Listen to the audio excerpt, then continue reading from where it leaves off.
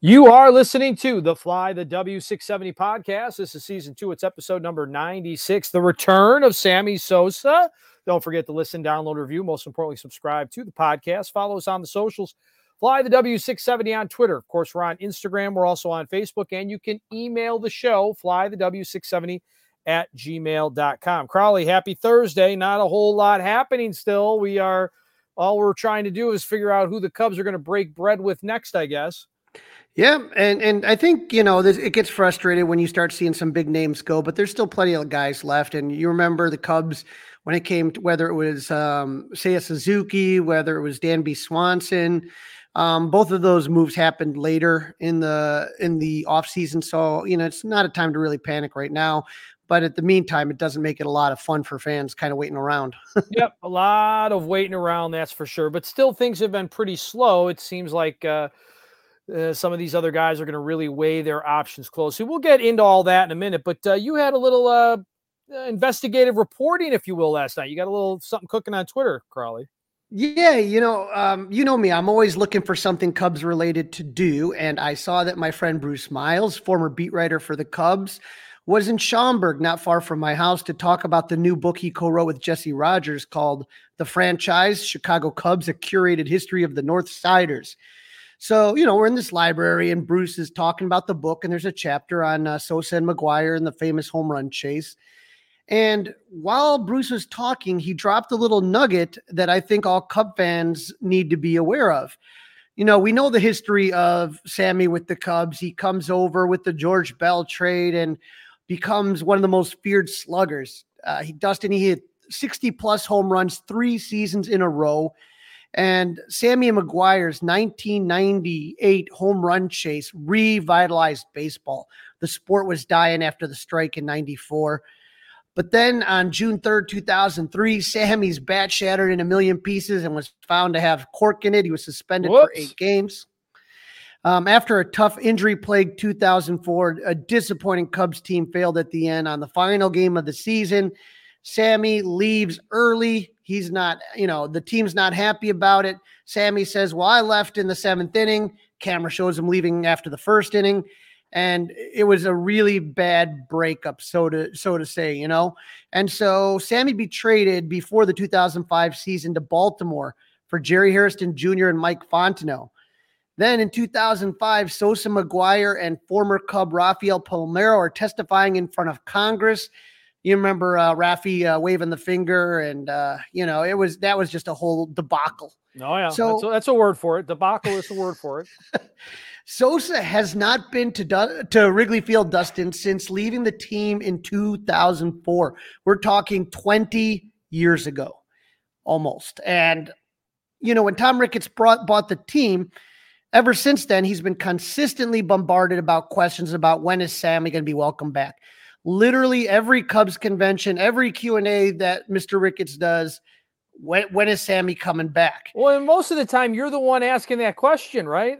I've asked it before. I was very early on, and now I may have a different variation this year, so be prepared. But here's where it gets tricky. Ricketts has stated numerous times that Sammy will not be welcomed back until he apologizes for his role in the PED scandal. Now, remember, Sammy told Congress he never took any PEDs. So never tested positive, Crawley. Never tested positive.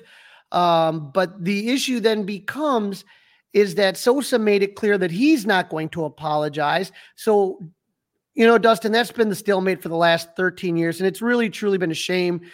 Sammy was not part of the 2014 100-year Wrigley festivities. Wasn't a part of when Ernie passed away, the funeral. He was close with Ernie Banks. Wasn't part of the 2016 run, all that stuff. So it's kind of been sad, but this is where it kind of takes us back to Bruce Miles and his book discussion. As Bruce explained it, there is a way to break the stalemate. Bruce sits on the Cubs Hall of Fame committee. Okay, the Cubs have their own little Hall of Fame. It's underneath the left field bleachers.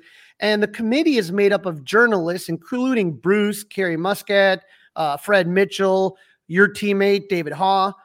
They're all on this committee, and also including the voting are members of the Cubs Hall of Fame. We know Billy Williams, Fergie, Andre Dawson, Lee Smith, and some of the newer guys like Mark Grace and Sean Dunston. Okay. Now, what Bruce mentioned is that for the first time ever, Sammy Sosa's name was included on the ballot. So what has to happen is that he is going to have to be, he could potentially be voted into the Cubs Hall of Fame. And if that's the case, then you would have to welcome him back, right? Well, you would have to, but yeah, I mean, you could get your little, decoder up, I mean, these reporters, these aren't people that necessarily cover the Cubs on a daily basis, right? Does Ricketts want to squash this by having them put him on the ballot, not vote for him, and then it's all over? Well, I would say that, we'll see what happens. I would say more than anything, I would think that I know for a fact Fergie Jenkins has been against anyone with the PEDs. I know Sandberg and him did not have and Sosa did not have the greatest relationships. So I would say I would worry less about the journalists, because I think the journalists see things in a certain perspective, and more concerned about the other guys that Sammy may have rubbed the wrong way for any number of reasons. You remember that Sammy's boombox was destroyed when he left. We don't know who the mystery batter was. Some people have accused Kerry Wood. Kerry's denied it, but don't know. But here's the thing right now. Well, what do you think about that? I mean, who do you think it was? Do you think it was Kerry Wood? It could have been any number of guys. I mean, that was a constant. That's not what I asked. That's not what I asked. I don't know. I don't know. It literally is. You don't know. I mean, I don't know either. Do I think? Sure. Let's go ahead and let's put Kerry Wood then. Then. I'll put Kerry Wood. But again, I'm not looking for you to genuflect. I'm asking what you think. I just remember that Sammy would blast the boombox at very loud levels to piss off a lot of people. So typically what it used to be, and at that point, I was actually going into the clubhouse as an intern. I was interning at that point, and it used to be the pitcher used to control. That's how it was supposed to be. The starting pitcher that day. The pitcher was supposed to control it. And that was like before the game. But after the game, that's when Sammy would get it, the boombox going, and it was the old, this is how we do it. If they won, right? That was the song. It was like cranking. And they didn't just play it once. It was like on a loop over and over and over and over again. Right. And so right now, man, I don't think Sosa makes it this year, but this is the 40th anniversary of the 1984 team coming up. We know that Sandberg is getting his statue revealed on Statue Row. And I personally think a couple of players from the 80s get inducted from the 84 team. Right now, there's 3 members of the 84 team that are in the Cubs Hall of Fame: Ryan Sandberg, Rick Sutcliffe, and Lee Smith. So I hope and believe that the next 2 inductees will be Jody Davis and Leon Durham. But Dustin, after that, wow, Leon Durham. Yeah, I think so. I mean, overall, right. But I mean, I just, it's just. You got to love the Bull. He's a good player. Yeah. Well. But the Padres might build a statue to him. There was a lot that went wrong there. We can definitely break that down. But I know. But I would say that I believe that Sammy, I think in the next 2 to 3 years, he gets in. I don't know where you're at on it. Well, I mean, Crawley, I put him in now. I put him in yesterday. My problem isn't there a flag in right field that says 66 on it? Not anymore. It's down. I don't believe that's still up anymore. They've kind of changed the way that they've configured those flags. All right. Well, if it was up for a while though, right? Correct. 66 on the, yeah. And it was up while he was not welcome back. Correct. And if it's up right now, if on opening day when Crawley is there, and maybe Dustin's there, but when Crawley's there for sure, I want you to take a look.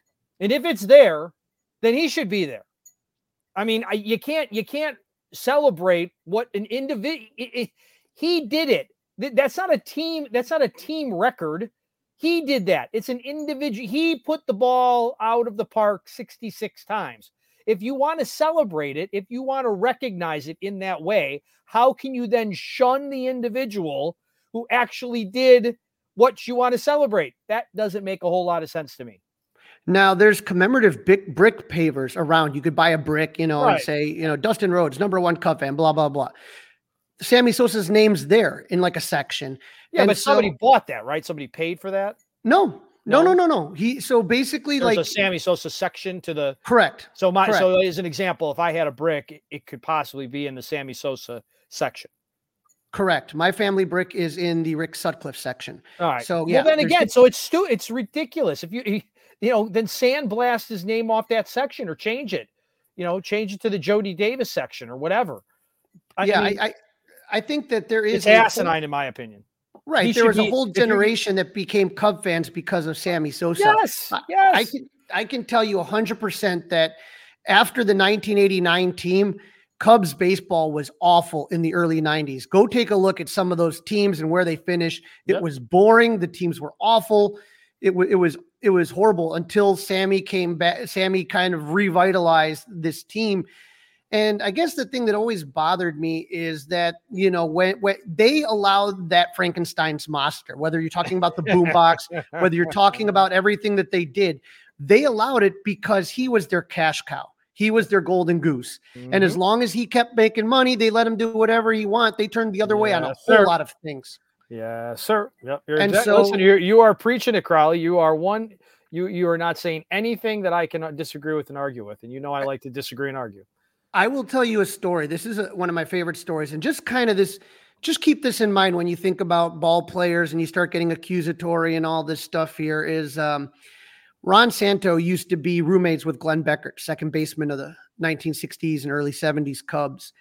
And of course, we all know Ron Santo was a diabetic and he was scared to death to tell anybody that he had diabetes. They thought they would kick him off the team. He would lose money on contracts, all those type of things. And so he basically hid it from everybody. Well, one time Glenn Beckert, his roommate, says, okay, I'm going to go get something to eat really quick. I'll be back, roomie. And then he went out. He comes back into the room because he forgot something. He opens the bathroom door, and there's Santo injecting himself with insulin. Mm-hmm. Now, the way that Glenn Beckert told the story is that when that happened, he said Santo was hitting 305 and I was hitting 231.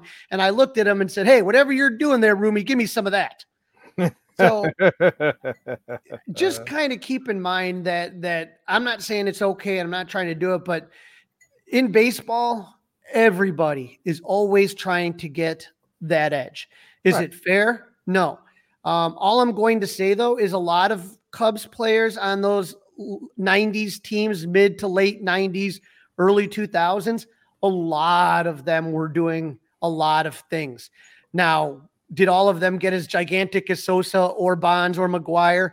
No, but that doesn't mean they weren't doing it. I can tell you that much. So just I would be very careful about, some of the hypocrisy that's going on here.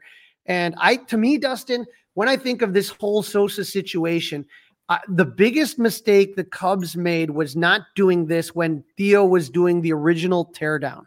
Okay. So when all of a sudden Theo came, basically the Cubs were awful. The farm system was crap. They had nothing. And so they tore everything down to the studs, and the Cubs were losing 100 games every year. And that's when CubsCon first stopped getting sold out. Yep. And so it was like you weren't winning on the field. The product sucked. All you were doing was hoping Theo could turn it around. And this was the first time CubsCon was not selling out. And that to me was the mistake. Around 2012, 2013, you bring Sammy back. He can be the center of attention, which Sammy wants to be. He can be the center of attention. And then you just sit there and you look at this and you say, okay, and then you move on. That was your time. But then after they won the World Series or 2015, 2016, you didn't want to distract from the team, right? But you had nothing going on 2011, 12, 13. You could have done it easily then, and this would have all been done. This is now just dragging on, and you have two guys with egos about this, and Tom Ricketts and Sammy Sosa. Both of them need to put it aside and just move on. And again, you don't have to make him an ambassador to the team. No, one day, just one time, a one-day event, one afternoon. It would be interesting. I'll tell you that much.